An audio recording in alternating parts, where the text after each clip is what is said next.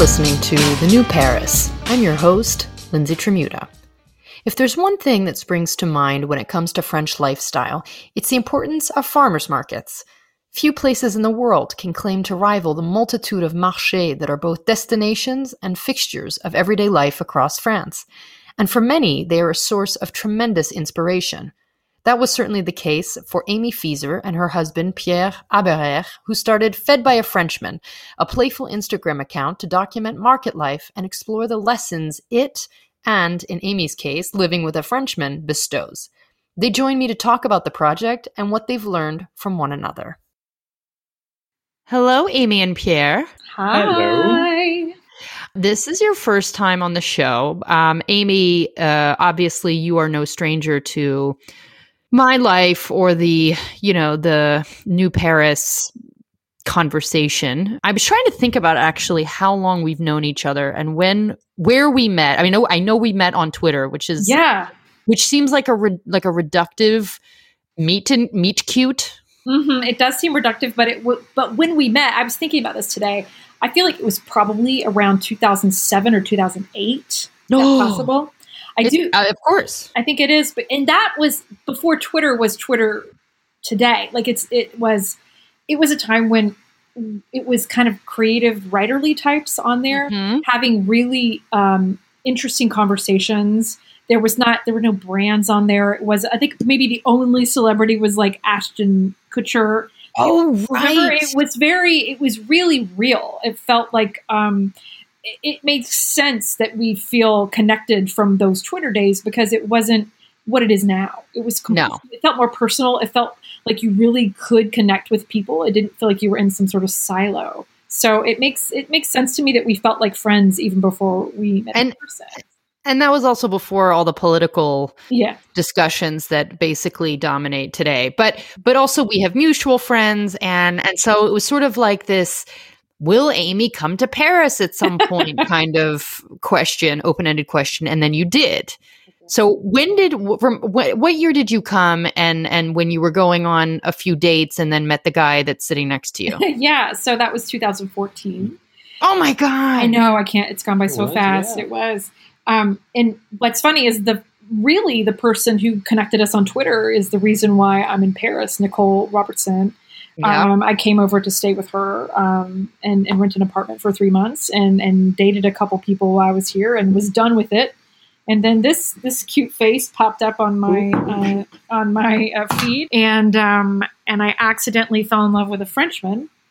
Oops! Never thinking that would happen, considering I was the Spanish club president and didn't know a lick of a French. I did not know that about you, actually. Oh, of course. It's too bad we aren't all in Spain. I would be really super fluent by now, but really excellent Spanish student. It's French a little bit less so. But so I accidentally met this person. Because of the language thing, I didn't expect to meet anyone at all. I wasn't anticipating it, and I guess that's when it happens, isn't it? When you're not really expecting it. So, of course. And 2014, wow. Which I assume is the time we physically met for the first time, right?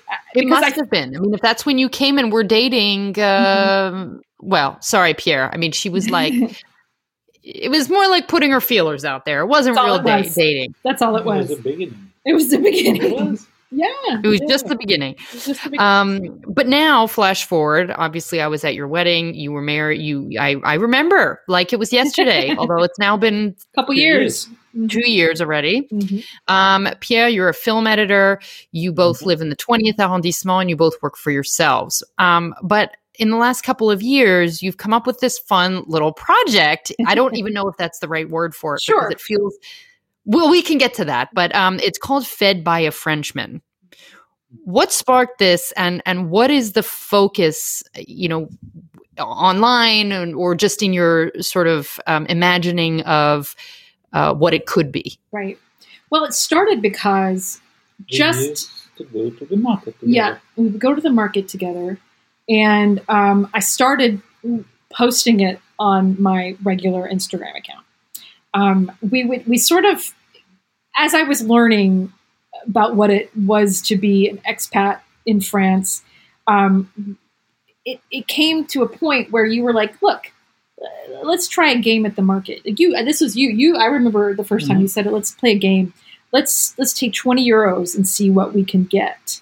Yeah, I think it started. We noticed that each time we would go to the fruit and veg market, we would spend about 20. So we reversed it and said, okay, let's take 20 and see what we can do. And see what you can get. So the trick that he taught me is that if you go at the end of the market, that's when you can get the best deals. Because people, especially when it's a little bit warmer outside, people are trying to get rid of their produce because otherwise it's going to go bad and they may have to throw it out or donate it somewhere. So if they can get, a little bit of money for it, you're going to get really good deals at the end of the market. So I started posting it into stories. I didn't even post it onto just like the main feed of Instagram. I started it in stories, and I just kept getting really good feedback from people. Like what kind of feedback? It was just like, oh my God, my favorite. I would do it every Sunday. And people are like, oh, great, it's my favorite time of day. It's my favorite time of day. And it was weird because I don't know. I was using stories in a way that I sort of use it now. And to tell a story, it's not just like, snapshots of my camera roll. I'm a writer by trade anyway. And so I used it to sort of tell a story, and I would tell the story of the rules of the game. I would show what we found, and we would kind of go from there. And it evolved not only into this market day, it evolved into learning about, especially as an American coming here, and I'm a little bit of a neat freak anyway, but just learning about super ripe produce and not being afraid of something with bumps and bruises in it, and understanding that, not that I don't have that understanding, but, just really using fruit and veg like that's ready to go, that's super ripe, and learning that it's really at its best sometimes when it's that way. So we sort of not only started with this market day kind of concept, we started showing the experience with ugly fruit or ugly food. And I started also getting reactions from Americans saying, wow, you're teaching me to look at fruit and vegetable a little bit of a different way. So it became this. We talked about, I'm a freelancer. I didn't really want this. I wanted, it is a project. I think project is probably a good word for it, because I wanted to create a feed that's just about food. I didn't want to put it on my personal feed. I wanted to sort of explore it as a person. I'm just interested in that, to see what it would be if we really hyper-focused on food, and kind of came up with the name. I really liked the name. And well, of course, that has the eye-catching quality on Instagram that people, are looking for. What does that mean, right? That gets them hooked.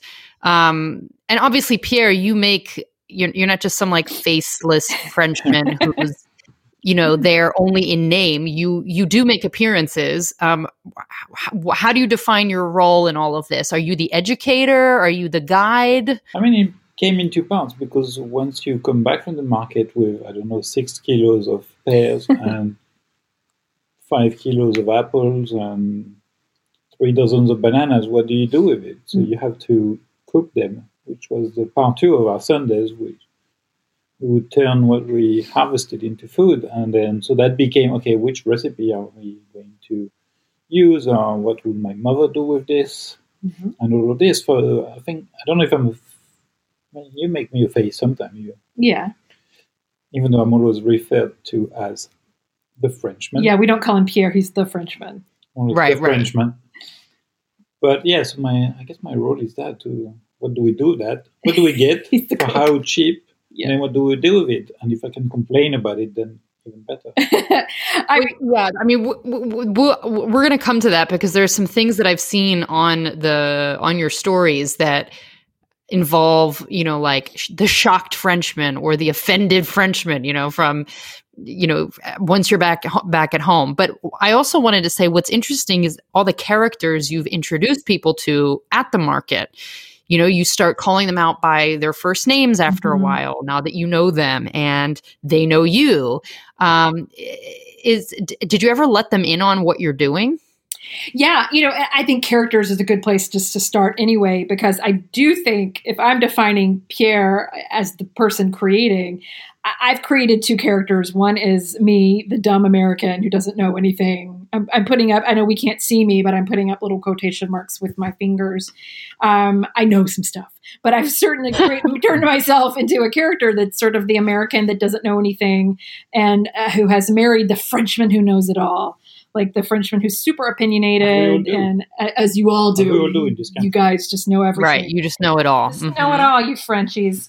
So I've certainly exaggerated our personalities a lot, just starting with Pierre and I as characters. And then you're right, we have turned the vendors into characters too, particularly before COVID. When we were going on a more regular basis, when it was more, when it was a little bit, we felt more comfortable to do so, and when it was safer to do so. But yeah, we've let them in. We follow several of them on Instagram now, and several of them follow us. Funny.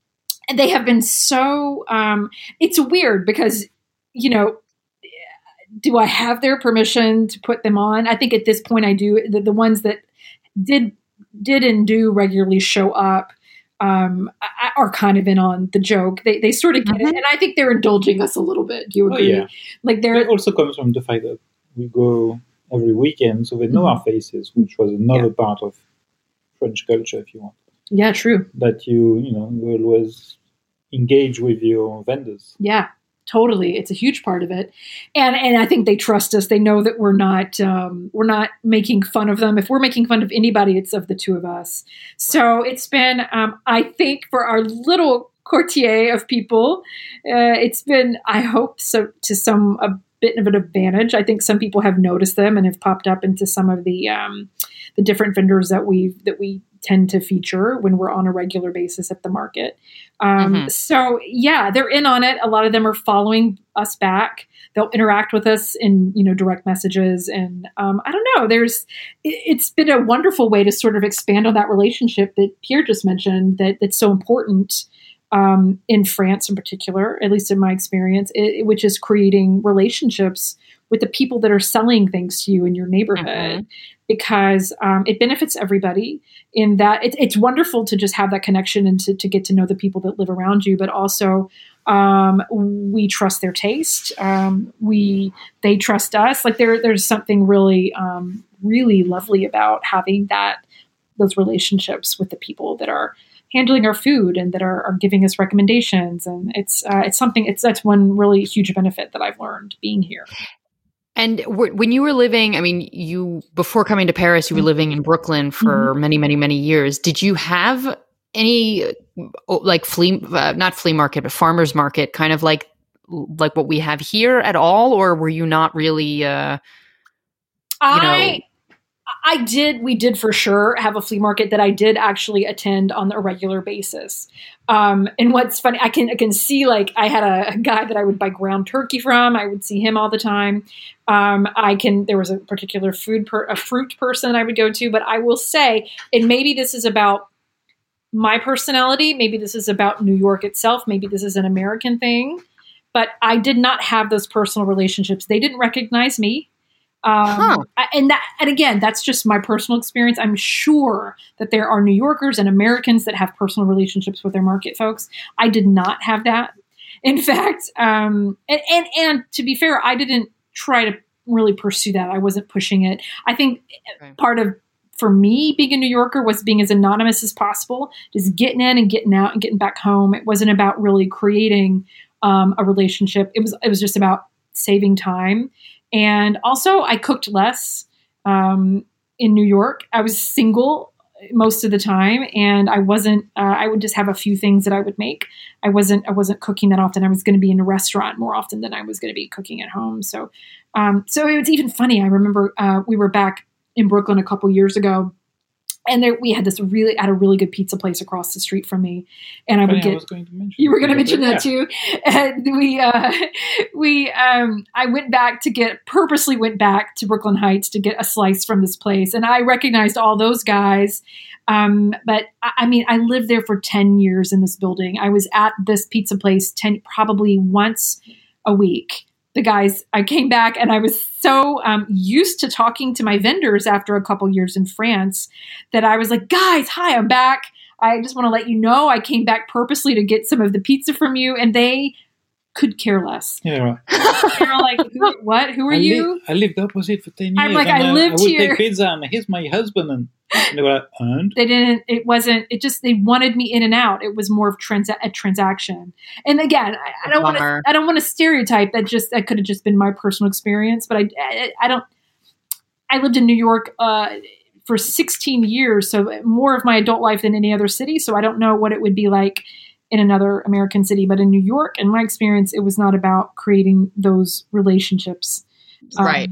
But I wish I had that. I wish I had learned that, and I wish I had made those relationships in New York. I'm sure people would have been open to it if I had been more open to it. But it was a funny realization to go back and I didn't do that when I was there. I mean, here, even your pharmacist will know who you are. I mean, truly, I think it's just, culturally far more of a priority. But in a city like New York, if you've watched enough Seinfeld episodes, there's this distance that New Yorkers tend to preserve between each other. I think we need it. There's so many people in that city, and you're looking for any pocket of, I keep using the word anonymity, but just privacy or just distance, a little bit of space to yourself.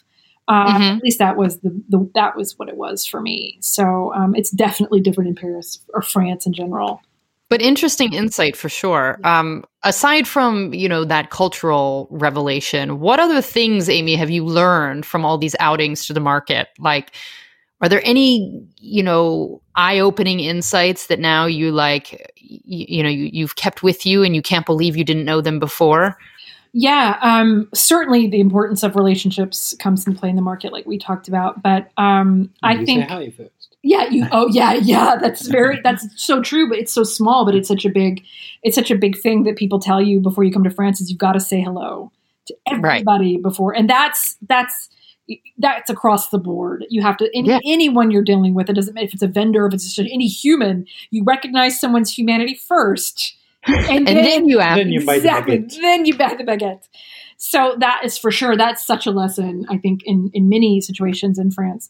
But I think the biggest one has been, even though I was aware of it, as someone who's always been interested in food, and as a New Yorker who was very interested in being part of the restaurant scene and knowing what the hottest places were, for some reason, and maybe because I cooked less there, seasonality has become a bigger deal here. Maybe it's because of many things. I mean, I'm in the market more often with someone who has been raised to understand what should be the best and freshest that season in the market. So I'm seeing it with my eyes. I'm tasting it more, and I'm learning. It's so simple. I mean, I've known it all along, but and maybe it's because in the States we've got grocery stores that have everything available to us all times of year.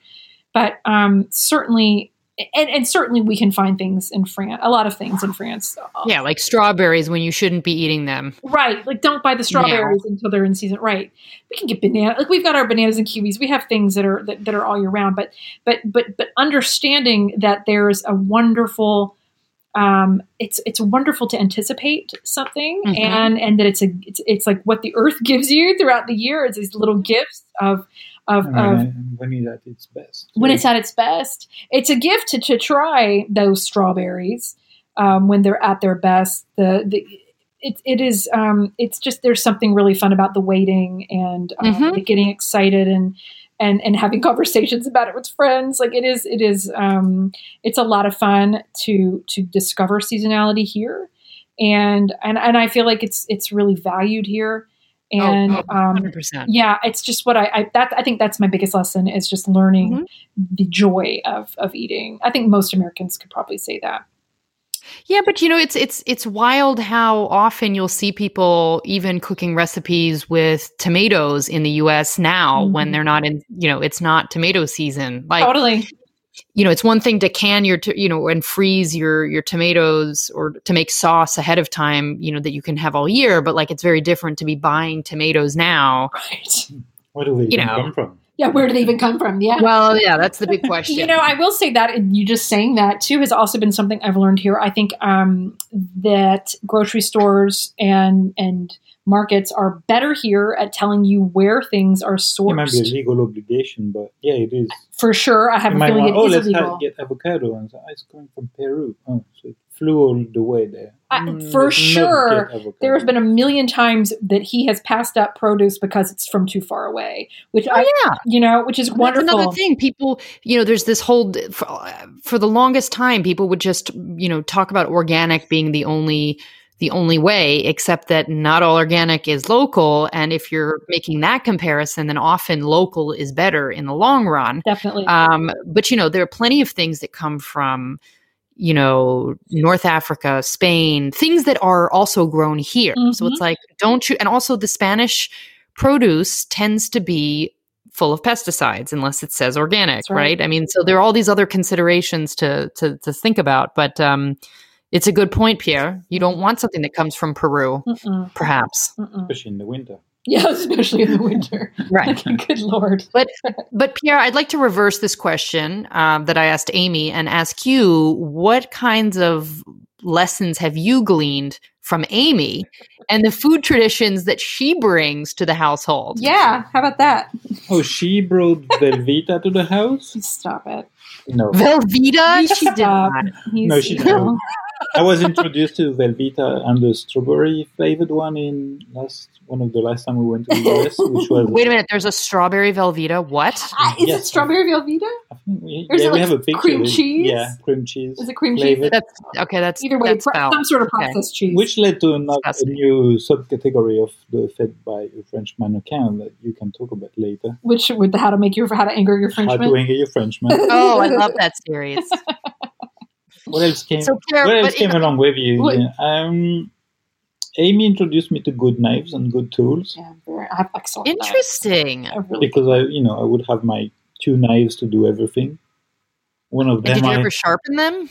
Absolutely not. You didn't. I would sharpen them because I like my tools to work properly, but I probably had only 2 of them, which I saved from the high school days and they're probably days. And they're probably from IKEA.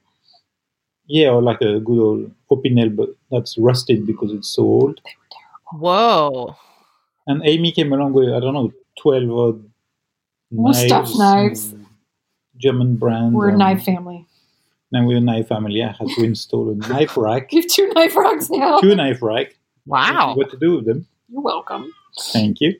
You're welcome. Thank goodness you met me. And also, I mean, not to put words in your mouth, but at Thanksgiving, there are certain Southern traditions this lady brings. That was the other thing I was going to talk about. Some recipes across the Atlantic with this lady right here. Yeah. One of them being our now favorite dish of the end of the year, the sweet potato. Yeah. Casserole. I don't want to call it casserole because, French casserole means a cooking pan. Yeah. And that's baked, so I call it a gratin. And that's also an interesting mix of, it's a salty dish, but it's very sweet. Mm-hmm. It's been a big hit when we make it for French people here. Of course, we Frenched it a little bit. We did French it. We started to use French butter and salty butter. But that's how you Frenchify it? You use French butter? You use French butter and you reduce the sugar. Yeah. Well, I was going to say, it is still, I mean, the whole salty-sweet combo in the American canon is not always very popular here. I mean, there's Chinese sweet and sour. Sweet, yeah. But different in the way that we tend to do it. Yeah. Just because it's overpowering. Especially from Southern recipes, too. It's just going to be... Yeah, we start with the recipe and then we decide to halve the sugar. And there was still too much, so we halve it again. So by the end, there's like a touch of sugar. There's just a tiny bit of sugar. The sweet potatoes... With a hit of coarse salt, and then that becomes less sweet, and you can fill the potatoes again. Yeah. I mean, that's another thing I'd say that I've learned here is about the... we had a conversation. You and I had talked about this earlier. Just the quality of food is, I think, in my experience, has been better. The quality for the cost for what you pay it's a little bit better here. So something like a sweet potato here is maybe it's going to taste a little bit better. So therefore, you don't have to use as much sugar. And maybe the salt does bring out something. There is just, back to what I've learned from the markets, I'd say the quality. Having beautiful quality ingredients in the right season is ideal. That's all you. Right. That's all you really need. I remember when your brother and sister-in-law came here, and it was a strawberry season, and we had those Garriguette strawberries, which are small and super juicy. Mm-hmm. And David, your brother, we bought a little tin of them, and he had a couple, and he stopped and he said, "I remember those from our grandparents' days. Mm-hmm. That's what they would taste like." Our grandparents had gardens. Both sets of grandparents had several acres of fresh gardens, and we would help them. But where was that, in North Carolina? That was in North Carolina. He would have remembered that from the 80s, and that's probably the last time he had a strawberry like that. Was wow. We would go pick them when it was strawberry season at our grandparents' garden. Huge gardens, like really, really large. But yeah, for sure. And it was just, I think they were so surprised to have that taste again. It was really. Well, also there's so many varieties of strawberries that you can get here that, I don't think many people had even heard of before, that are just phenomenal and have totally different flavor profiles, It's really, it's such a lovely discovery. The Marin des Bois, and also the wild ones that we pick from our we have some in our garden. Parents that came from the right, because you have a sort of rooftop garden. Yep. Terrace garden. Yep. Yeah, well, we have survivors. Only the plants that can survive. So yeah, we're not gardeners. We're not very good gardeners. We sort of inherited that garden, and it's got like tons of fennel. And for some reason, fennel. For some reason, we have a ton of fennel. We can't grow tomatoes to save our lives. There's a lot of wind. Strawberries too. And the wild strawberries is something that pops up. And mash. And mash. The salad green mash is something, for some reason, other things. We've had one whole apple. Excuse me, an apple and a half, pardon. But yeah. But it's still, despite the fact that there's not a lot there, it's still a wonderful thing to experience, having my own little garden to pick strawberries and a little bit of salad and a little bit of fennel from. And so I have to ask you, because I see that while Pierre is getting up and checking the tart that is in the oven, I wanted to ask you about something I saw on your stories once about how to anger a Frenchman, and it was you plucking a grape in the incorrect way. Can you describe what you were doing and what you should have done? That's a big issue in the house. It wasn't. Tell me what you did. Okay, so I learned a lot in the first year of dating Pierre, and I remember it was grape season, so it would have been the fall, and late summer, early fall, and we had at that time of year we tend to have bowls of grapes around. Is there a bit of an echo? And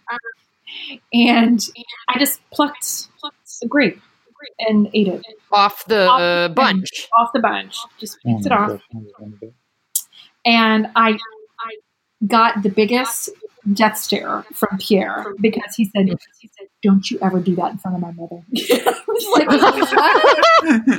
what did I do? Was I chewing funny? Was I spitting? Did I spit the seed out funny because all the grapes here have seeds as opposed to the States where they're usually seedless? Well, we had seedless, but I don't want to buy them. Yeah. But that's enough. He won't. Yeah. But so he said, "No, this is not. Here's how you do it. How do you properly take a grape off of a grapevine?" You don't just pull on the grapefruit. You also pull the little stem with it. So like you have like a mini bunch. You take off a mini bunch from the big bunch. Is that what you're saying? Exactly. Because why? It's out of respect for the person coming after you. So it doesn't look like it's half eaten. All right, I love this. It's out of respect for the person coming after you, which is sort of the same philosophy of how you cut cheeses. Yeah. Right? The idea is that you are creating an easy path for the person after you. Yeah. With cheeses also you cut it in a way that every person around the table gets a bit of everything. Oh. Right. So some cheeses are interesting, from center to the edges. Some are put sideways because you want a bit of crust and a bit of the middle. Mm-hmm. But it's also, as a courtesy to people following you that you're not just going to take the best part for yourself. Also, isn't it a bit ugly? Also, as another factor, it's just not very appealing to see a bunch of stems without grapes. Exactly. There, I have to say, now you can't see them. Now I can't. You can't unsee it now. It for sure. I can't. I love it. As again, I mentioned earlier, I'm a neat freak. I really, really like this rule. I think this is really lovely. There is such an emphasis on food presentation here. It's not just about eating. There, even if you go through the markets, right? Things in many of the stalls are beautifully presented to you. It is really something that you notice when you first get here if you're not used to it. There is a beautiful order to things, and that really translates itself into things like how you've taught me how to eat the grapes. And when I showed that, I've re-showed that a couple times because people react to it in such a funny way. Everyone gets excited by it because you're right. You are right in this one. Yeah. It's respect. To see that little naked, blob. Yeah, it's ugly. It's the naked blob of the leftover pit of the Exactly. That would be like grape. You have a dish on the table and you can spoon through it and then you just leave it as is. There is something really lovely about having this pristine bunch of grapes in your home versus the yucky, the sort of naked, vulgar bunch of grapes. I mean, damaged. I haven't, because I'm not a big grape eater, I have not personally been scolded for such behavior. However, I've definitely been scolded for, once you get to a certain point in a certain type of cheese, you switch directions because at that point, you'll give someone too much, rind to have to cut off and whatnot. And I've definitely heard what did you do? Well, the first time I got scolded was with wine. This was the very first scolding I got. I was asked to, this is the first time I got screamed at. That's a little bit rough. Scream into it and don't scream. However, you grunt. I was asked to open the wine, and we had, and I started peeling the foil. What are you doing? Mm-hmm. I know, and I got. Pierre just really had this big reaction, and this was early on in our relationship, and it was the kind of thing that I was like, "Is this a red flag? Like, do I need this guy? Do I need to be careful here? Like, is this like, is he really psycho about wine? Like, what do I need to run?" But no. I think he's just a Frenchman. I don't think he's unique in the point that he doesn't. We don't take the foil off because, as the point that you made, it's there to catch any drips from the wine. I mean, that's why you leave it. That's why you leave it on there. So that you kind of it becomes a part of the serving experience, back to preserving the looks of things and maybe for other people too. Respecting your tablecloth. Well, you were saying the other day, you made a good point. You're like, some people take off the foil, but then they go and they buy a special drip thing. Right. When you've got the foil to do it there for you, like, why waste the money? So that was the first. I realized later it wasn't a red flag. It was just he's just French. So they're not necessarily hard and fast rules, but they're strongly encouraged. Right. So what happens from here then? I mean, is this like the making of a YouTube show? What's going to become of Fed by a Frenchman? Because, right now, obviously, we're a bit limited in what we can do. And it is -4 degrees or whatever out there. And wearing masks, so it's less fun. Mm-hmm. But what is the next step? We kind of talk about it a lot. It's funny, being that we're both creatives by trade. There's a part that's like, this is what we do for a living anyway, is creating things like this. And part of me is like, I want to keep it for fun. And not to try to monetize it or make it my job, but but a lot of people have asked us that question. Like a lot of people have said it could be a YouTube channel for sure. I think I'm a little bit shy about being on video. You're okay with that. I mean, he's a film editor, so it can lend itself. I like to be behind the scenes too. You like to be behind the scenes, yeah. There's part of us that are too shy, a little bit. Just I don't want to be on a talking head. But then it makes me, it is, I get so much joy from creating this particular Instagram feed. It lets me use my real writing voice. The people that are following us kind of understand that my sense of humor is my sense of humor. It's not for everybody, but it works for me. And it's about the joy that I mean, we're both, Lindsay, you and I are both writers, and Pierre is an editor. So we all understand storytelling. So I don't know what to do with it, because there is a certain amount of joy that I really get from it. And the people that follow us are so lovely and really, really are engaged with us and really ask questions. Can you ask the Frenchman this for me? And like, there's such a lovely community that I don't totally know what to do with it. We've batted around the idea of a book. Although I've certainly had friends that have created cookbooks, and I know how hard that is to do. And you lose the sort of interaction that you really like. Right. The interaction is the behind the scenes-ness of this Instagram. It has been really rewarding. So I don't know. As a writer, part of me sees it. Part of me dips my toe into the idea of like, do I want it to be a newsletter that could also be engaging with people? That would be fun. Yeah. And on top of it, where else I'd like it to go is that, so just after we got married in 2018, Pierre's parents both passed away. Yeah. And I only had a few years with them. And we came across, or Pierre's mother left behind a cookbook for the 3 kids. And there's something about, we've cooked several of her recipes that was sort of one of the first ideas that I wanted, because we started this before we got married.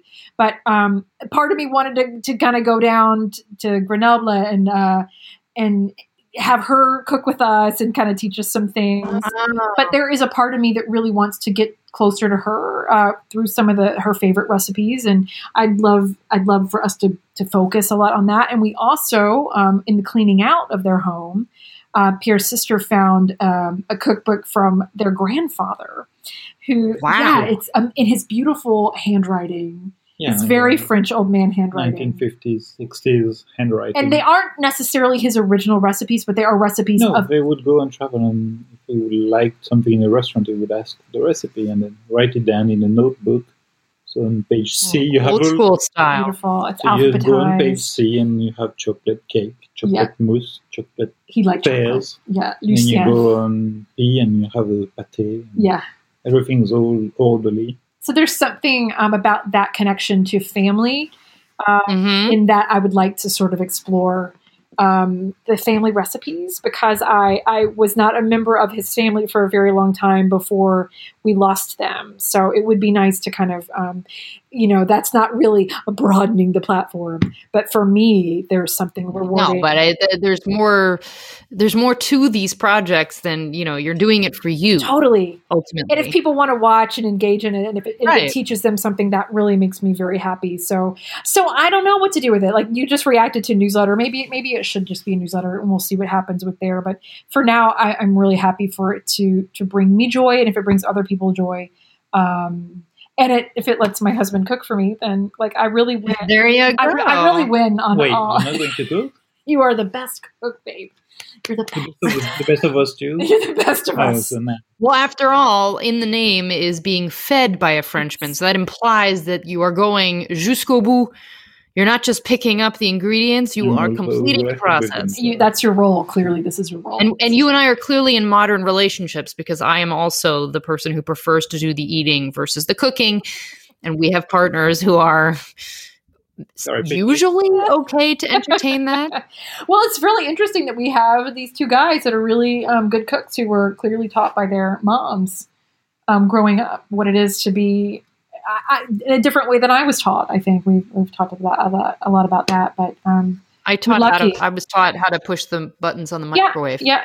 That is a good start. Not when it ends there. It's start at the end. I certainly am wonderful at punching the buttons in the microwave myself, but we don't have one anymore. We now don't have one. Yeah, we don't either. So that's the other thing. You become super French in just that you're like, well, we have no room for it, and it's clearly not the most important tool. So let's just forego it altogether. No problem. It's good. We did, Lindsay, we did good.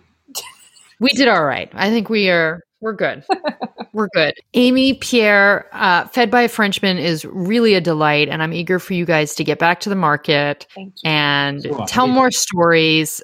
Is that the best place people can follow you? Is right on Instagram at... Exactly, at Fed by a Frenchman. Exactly, that's the best place. Okay. And with any luck, a newsletter perhaps will be on the horizon. Fingers crossed. Get to cooking and tell more stories. We'll do it. Until next time. Thanks, Lindsay.